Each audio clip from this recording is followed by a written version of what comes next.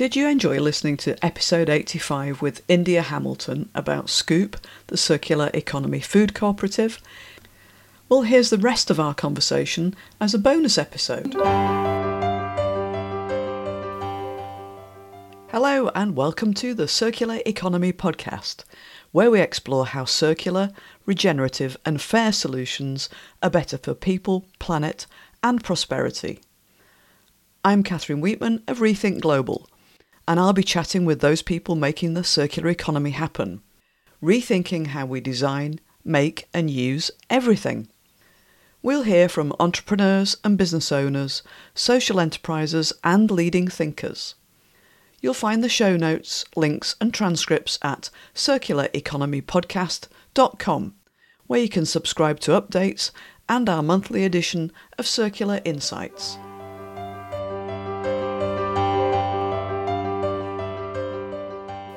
Hello, welcome to this bonus episode with all the interesting bits I couldn't fit into episode 85. And thank you, as always, for listening. In episode 85, we heard from India Hamilton, the co-founder of Scoop, a circular economy food cooperative on the island of Jersey. Our conversation covered a wide range of topics, some practical and some philosophical. There was too much to fit into one episode, so here's the rest of our conversation as a bonus. In this second part, we talk about the context that led India to co-create Scoop and its founding principles. India tells us about Jersey's key crops, its history and the current challenges for farmers, and how she realised permaculture principles could unlock those challenges. We talk about membership models and loyalty, contrasting Scoop's model with things like Amazon Prime. We discuss the challenges of regulations for small businesses and why India loves compliance officers. We explore why it's important to support your local economy and how exploitative capitalism is undermining that. Have a listen and I'll be back afterwards for a quick reflection on what I took away from our conversation. We start with India explaining that Jersey focuses on 4 main foods for export, and yet farmers grow a much wider variety of crops. Commercially, there's the big 4 on Jersey, and that's oysters, dairy, potatoes, and now cannabis, which is an emerging market. These are commercially driven, economically focused strategies by the government. And they've been through a process of diversification. But when we did our research, we found that there was a group of farmers who weren't part of that island strategy, who between them were growing 120 different crop varieties and working in a completely different way. They'd lost their subsidies in 2014 in terms of if you're organic associated. And we just kind of thought we just imagined something different around how many crops we could be eating, and how it was very easy to imagine the most stunning shop working with these particular farmers. They're just beautiful places to be, and translating that into a space of collective community felt the right thing to do. Yeah, and just to come back to one word that you used, just again to help clarify things for the audience. You mentioned traditional farming, which is a term I see used a few times, and I always want to correct it to industrial farming, because that tradition of industrializing farming and specializing and monocrops and things like that only really goes back to 1950s, 70 years ago. So perhaps we should reclaim that traditional word for the kind of the lower impact and more regenerative. You're absolutely in tune. Right. There's no question. And one of the bits of kind of connectivity that I did with the land when I got back was I went to a building, which is the 3rd oldest building in the world. And it was built by 6,000 years ago. And it's called Hoogby. And it's a big mound with a crypt on top with a 20-foot tunnel. And you go during the equinox and you climb through that tunnel and you sit, you will sort of crouch. And during sunrise, the light comes in and it comes through that tunnel and it lands on the hearth. And it is, I mean, it's a big clock to say, come on, now it's time to get planting. But the innovations that have happened in Jersey historically before the industrialized model are profound, and as a result of a deep relationship with the land. But also really progressively innovative. There's this learning about Colonel Lakute in 1835, who wrote a book about seed selection and had a relationship with Darwin. And these are farming stories that aren't part of our narrative. Aspel cider started here. Rami Maltan started here. The salt cod. There's a whole area called Le Keneve, which is a school which means cannabis in Jersey French, because they were the rope makers for the shipbuilding. Right. So the trade and the kind of innovation around agriculture, I don't think as a people we have claimed the narrative beyond the commercial concept. The role that the Jersey cow has played internationally has been quite a phenomenal story, as that tiny, high-yielding, gentle cow. So yeah, it's a very complex history, very, very long. And when you start reclaiming that Indigenous practice of working with the land and the light, the whole potential opens up. Yeah, and I think there are lots of things happening in permaculture projects and so on around the world, trying to bring those kind of practices back to all sorts of communities where the commercial narrative has taken over and they've been encouraged to monocrop and so on, and then and use fertilizers and pesticides, and now the soil's so degraded that they're unable to earn a living from it.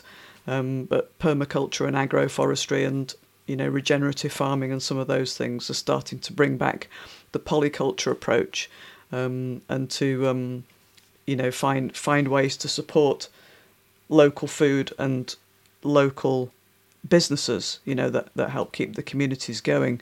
So yeah, India, I'm really, you mentioned Hyderabad, and looking at the food systems out there, but what led you to this in the first place? When did this spark kind of light up? I've got a deep empathy for caring about how others eat, more so than myself a lot of the time. So it was very clear that was the path I was going to take at some point. But it's never felt commercial. It's always felt about telling a story around food.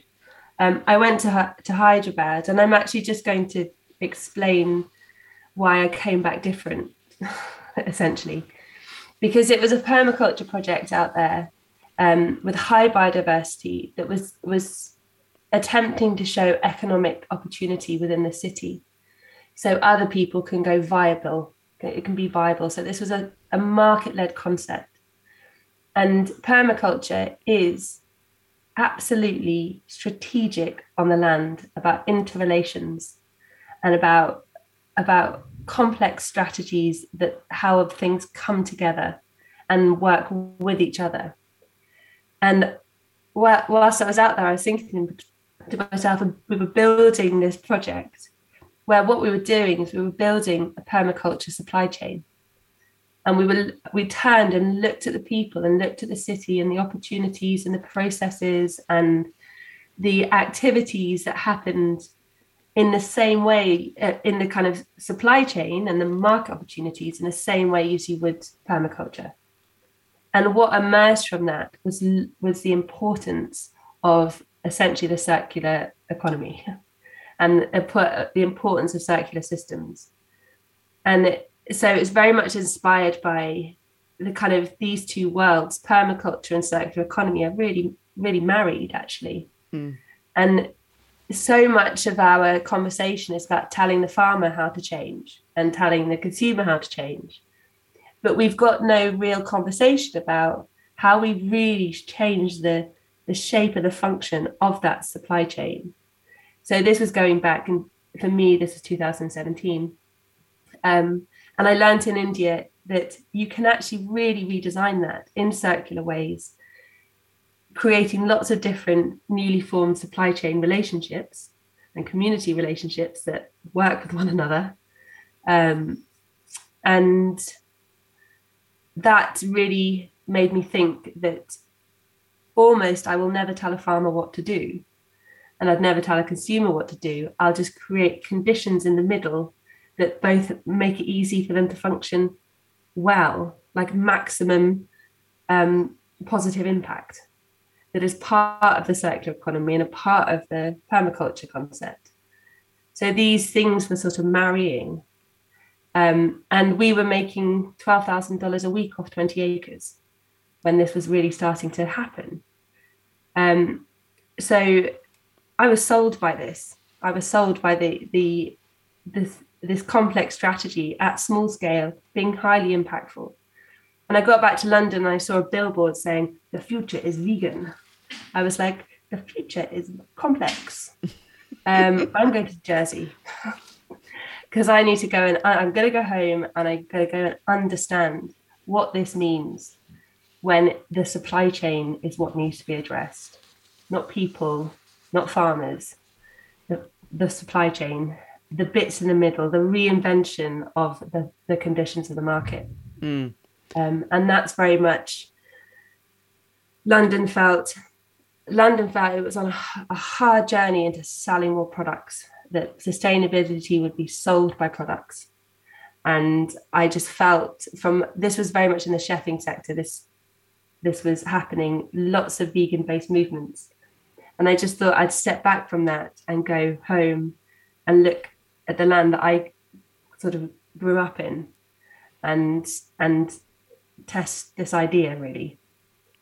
And that's 5 years later. I'm still here. India and I move on to talk about membership models. In episode 85, India explains how Scoop's membership model works, with a membership fee that rewards subscribers with a discount. India talks about the research they did with consumers to get clearer on what people wanted from Scoop. Time pressures came up as one of the issues stopping people from going, say, to a farm shop instead of the supermarket. That sparks our discussion about some of the wider aspects of convenience and membership models, including Amazon's Prime service. And I guess also to use to use an example that I hate to use, but thinking about Amazon's Prime model, you know, where you pay your Prime membership and then you get free deliveries. So I guess also people have then got the thought that they're paying this membership, so therefore they need to get ongoing value out of it. It kind of keeps them connected with you, and reminds them that, you know, they've got the membership, so if they buy from your shop instead of the supermarket, there's a 25% discount. So it's kind of, it's fulfilling several purposes, isn't it? Yeah, I think it's part of creating that ongoing relationship. I think the Amazon model, it is about accepting, that strategy is accepting that deliveries don't make money. And how to find regular supply, regular income streams in a very and control the market, and so be able to control investment in and share value. So for them, I think it's a deep acceptance that the home delivery model is highly expensive and problematic for many, many people. So capturing that and creating these solid revenue streams is a means to stabilize their business. And so I think it's actually deeper and more sophisticated than this need to remind you to come back. I think without it, they wouldn't have the hold they have, because of the fragility of home delivery. And what we found is that farmers' shops that were linked to the land had their own deep fragility because of the supermarkets in the area. So that we believe that they needed protecting. So Amazon think that they need protecting, and what need protecting is that hyper convenience for the consumer needs protecting. I'm sure they believe that from a position of morality than anything else. But we believe that those farmers needed protecting. So we had to think very deeply about how to create the relationships that actually, when you ask someone in the community, how would you feel if those farm shops disappeared? They wouldn't want that. So this is about building this kind of these support networks and structures that means that they will still be there and they can flourish and grow within this system. So it's a bit deeper, the kind of taking your point a bit further, really, around why that membership is there. Yeah, and I think it raises some really interesting questions, doesn't it, about how you create the sense of community, and, as you said, that people are paying the subscription. So if they do end up shopping at a supermarket this week, they still know they're supporting the cause that they believe in, and they're still in some way keeping the thing going, and they're still connected to you. In episode 85, India described the circular and reusable packaging systems they've developed at Scoop, including glass bottles and jars, tiffin boxes, and so on. The glass containers are used to package up the products that Scoop has developed to make good use of seasonal produce, for example kimchi soups and sauces. India explains how Scoop has created cost-effective ways of cleaning that packaging and making sure it meets high health and safety standards. But the sustainable container probably isn't really sustainable.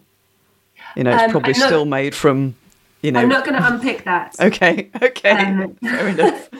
But yeah. We just looking at it at a price level. Glass is an issue on the island. We're now circulating glass. We're cleaning it. The environmental health is safe, and we've done it buying secondhand equipment. So secondhand cleaning systems and kitchens, and so every element is looking from a circular perspective. You can see when these products get to the end of their life, these kind of fridges and stuff. But essentially, we try to show that as small as you are, with as little money, you can invest in a circular system off going to a secondhand dealers. And nothing in there is anything more than what you'd buy for a kitchen anyway. It's just rethought. Yeah. And I was really conscious that it wasn't about buying anything new in a new product, the new system. It was, this can happen here. But you have to take compliance really seriously. And you've got to write the HACCP, and you've got to look at the risk assess. And that's really, really interesting. I love compliance officers. And I mean that. Yeah. We want to, we're always, by the time they leave, it's been 3 hours, and we're always wanting to talk more, because it's so fascinating as you start to unearth this idea that compliance officers are part of progress, and how they need to move forward with you and their needs, and Yeah, and their needs, which just reflect the needs of wider society to have access to food that's not going to give them, food poisoning or whatever. Yeah. One of my favorite things to say, just to kind of really break down this idea that it can be done, because there's lots of this idea that there's composting issues and the dangers of circular food systems are real. And I'm like, somewhere, somehow, someone got an approval to blow up a nuclear bomb. We can definitely circulate this food. Like, we can do it. And that is just saying that in a meeting. You first look, they look a bit shocked, but then they go, huh, yeah, we can.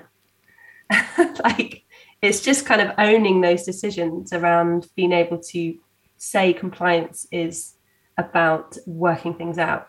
Yeah, and having structured processes and routines that people follow, and I guess people understanding what the critical aspects are, like, you know, this temperature to sterilise, or you know, whatever it is.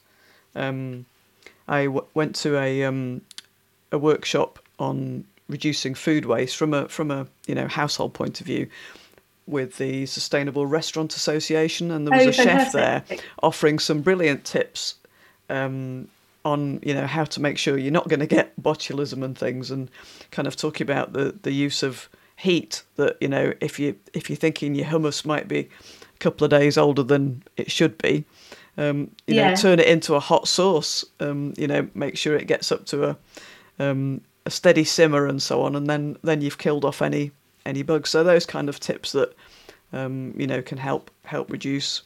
Yeah, it's amazing that you know, we live in this kind of ultra sterile environment, without this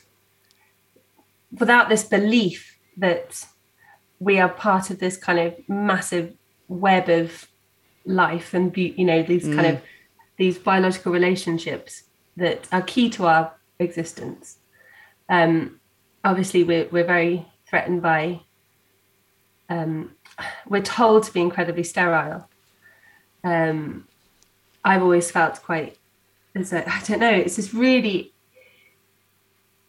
really complicated conversation to start to open the fact that what a fertile process can look like over a sterile process. If they're the two, if they're the kind of opposites of a system.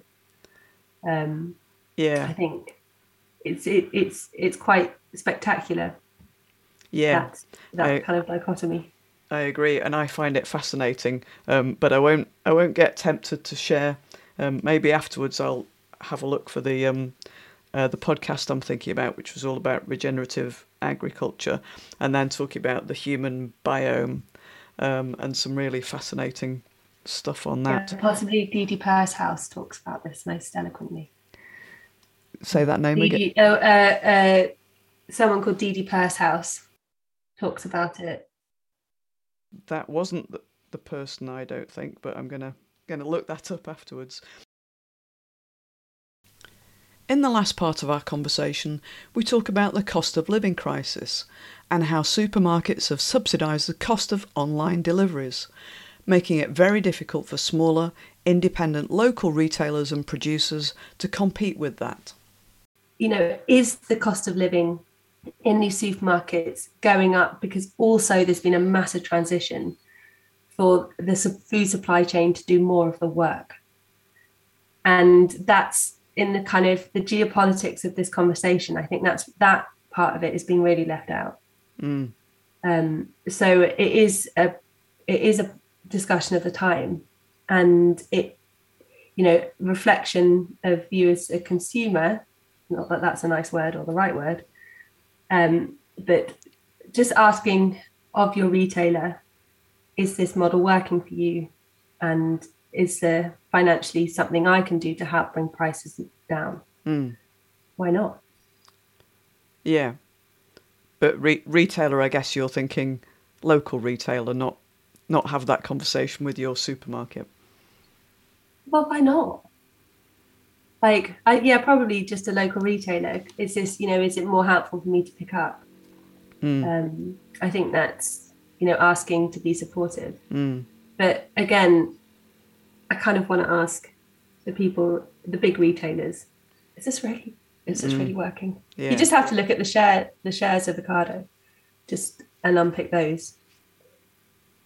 and how they make money and stuff. It's really interesting. Yeah, I think it is interesting, and it's we're seeing the same thing. Not to kind of drift off the subject, but seeing the same thing with the food to go delivery models, Uber Eats and Just Eat and all the others. None of them are making a profit. They're all just going for market domination through the deep pockets of their investors. And then after that, it's, to use that phrase, Tescopoly. Once you've got the monopoly, then you can charge what you like. I loved the starting point for India's route into this, learning from the project she worked on in Hyderabad, designing a permaculture supply chain, and then the serendipitous meeting with the artist community. In the main episode, we discussed what we might call the convenience paradox. You might remember India's research and thinking about the true meaning of convenience. We've been led to believe it's all about speed, rather than the true definition, to do something with ease. When we take time to think about what we really need, what we really want to do, for many people there are several layers of motivations, going deeper than the basics of price, functionality, and so on. For food, at a basic level, we might be thinking about macronutrients, protein, carbohydrates, fat, and energy in the form of calories. We probably want to choose food that tastes good. And then there are other layers of needs, the deeper value we want to get from our food. Many of us want to buy local, seasonal, fresh, and nutritious food that's been grown without pesticides and fossil fertilisers, and that provides a fair wage to farmers and everyone else in the supply chain. We want food that's full of micronutrients too, vitamins and minerals, antioxidants and so on. Food that will help build up the good bacteria in our gut biome and protect us against disease and ill health. In the episode, I mentioned a fascinating podcast I'd heard that explained the relationship between soil and our gut biome. I couldn't remember the name of the scientist, so I checked afterwards, and it's Dr. Christine Jones on the excellent Fibershed podcast. I've included a link in the show notes. So that's it for this bonus episode of the Circular Economy podcast. Thank you to our guest, India Hamilton, co-founder of Scoop, and thank you, as always, for listening. As usual, you can check out all the links we mentioned in the show notes at circulareconomypodcast.com. I believe we can all help make the circular economy happen through the choices we make at work and in our everyday lives. Buying pre-used, keeping what we have for longer, repairing it, and making sure it has another life. Those choices send strong signals to companies and governments, making it clear we all want a better, circular and regenerative future. We can all help spread the word too. Talk about the circular economy and help other people find this podcast by leaving us a rating and a review on your podcast app. Email a screenshot of your review to podcast@rethinkglobal.info and we'll give you a shout out on the show. We've made it easier for you to find episodes on the key circular economy strategies, or for a market sector, or specific countries. Check out our interactive podcast index. There's a link on the podcast homepage at circulareconomypodcast.com, and every episode includes an interview transcript. If you'd like to learn more about the circular economy, why not go back and listen to episode 1 and 2, or buy a copy of my award-winning book, A Circular Economy Handbook, How to Build a More Resilient, Competitive and Sustainable Business. It takes you through the concepts and practicalities, with hundreds of real examples from all around the world. The Circular Economy podcast is brought to you by Rethink Global, helping you succeed with circular. You can find information on our talks, workshops, coaching and advice, and circular economy resources at rethinkglobal.info, or connect with me, Catherine Wheatman, on LinkedIn.